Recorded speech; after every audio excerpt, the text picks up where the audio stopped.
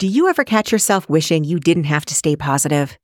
Or maybe you've been working on keeping a positive mindset for years, but it still feels like a daily battle sometimes?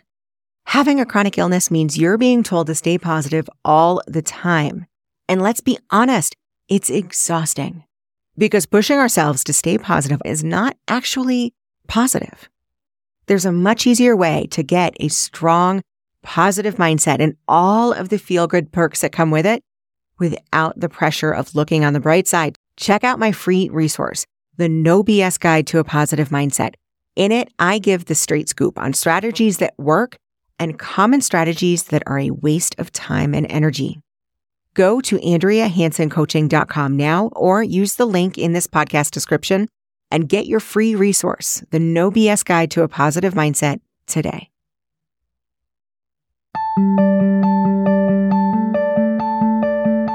Everyone with a chronic illness has had that moment where they know their life has completely changed, either by finally getting a diagnosis or just by realizing their body is having an epic tantrum that isn't ending.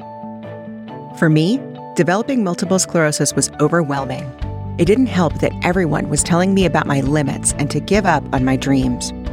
But once I stopped listening to them and started listening to my inner guidance, everything changed. Welcome to the Live Your Life, Not Your Diagnosis podcast. I'm your host, Andrea Hanson. As a master certified life and mindset coach and an author of 2 books on mindset and chronic illness, I understand firsthand the importance of listening to your body and not your inner critic. I tried hustling my way to success, and with a chronic illness, it's just not a good idea. It leads to burnout and frustration or worse every time. I know you can reach your goals without it taking a toll on your body.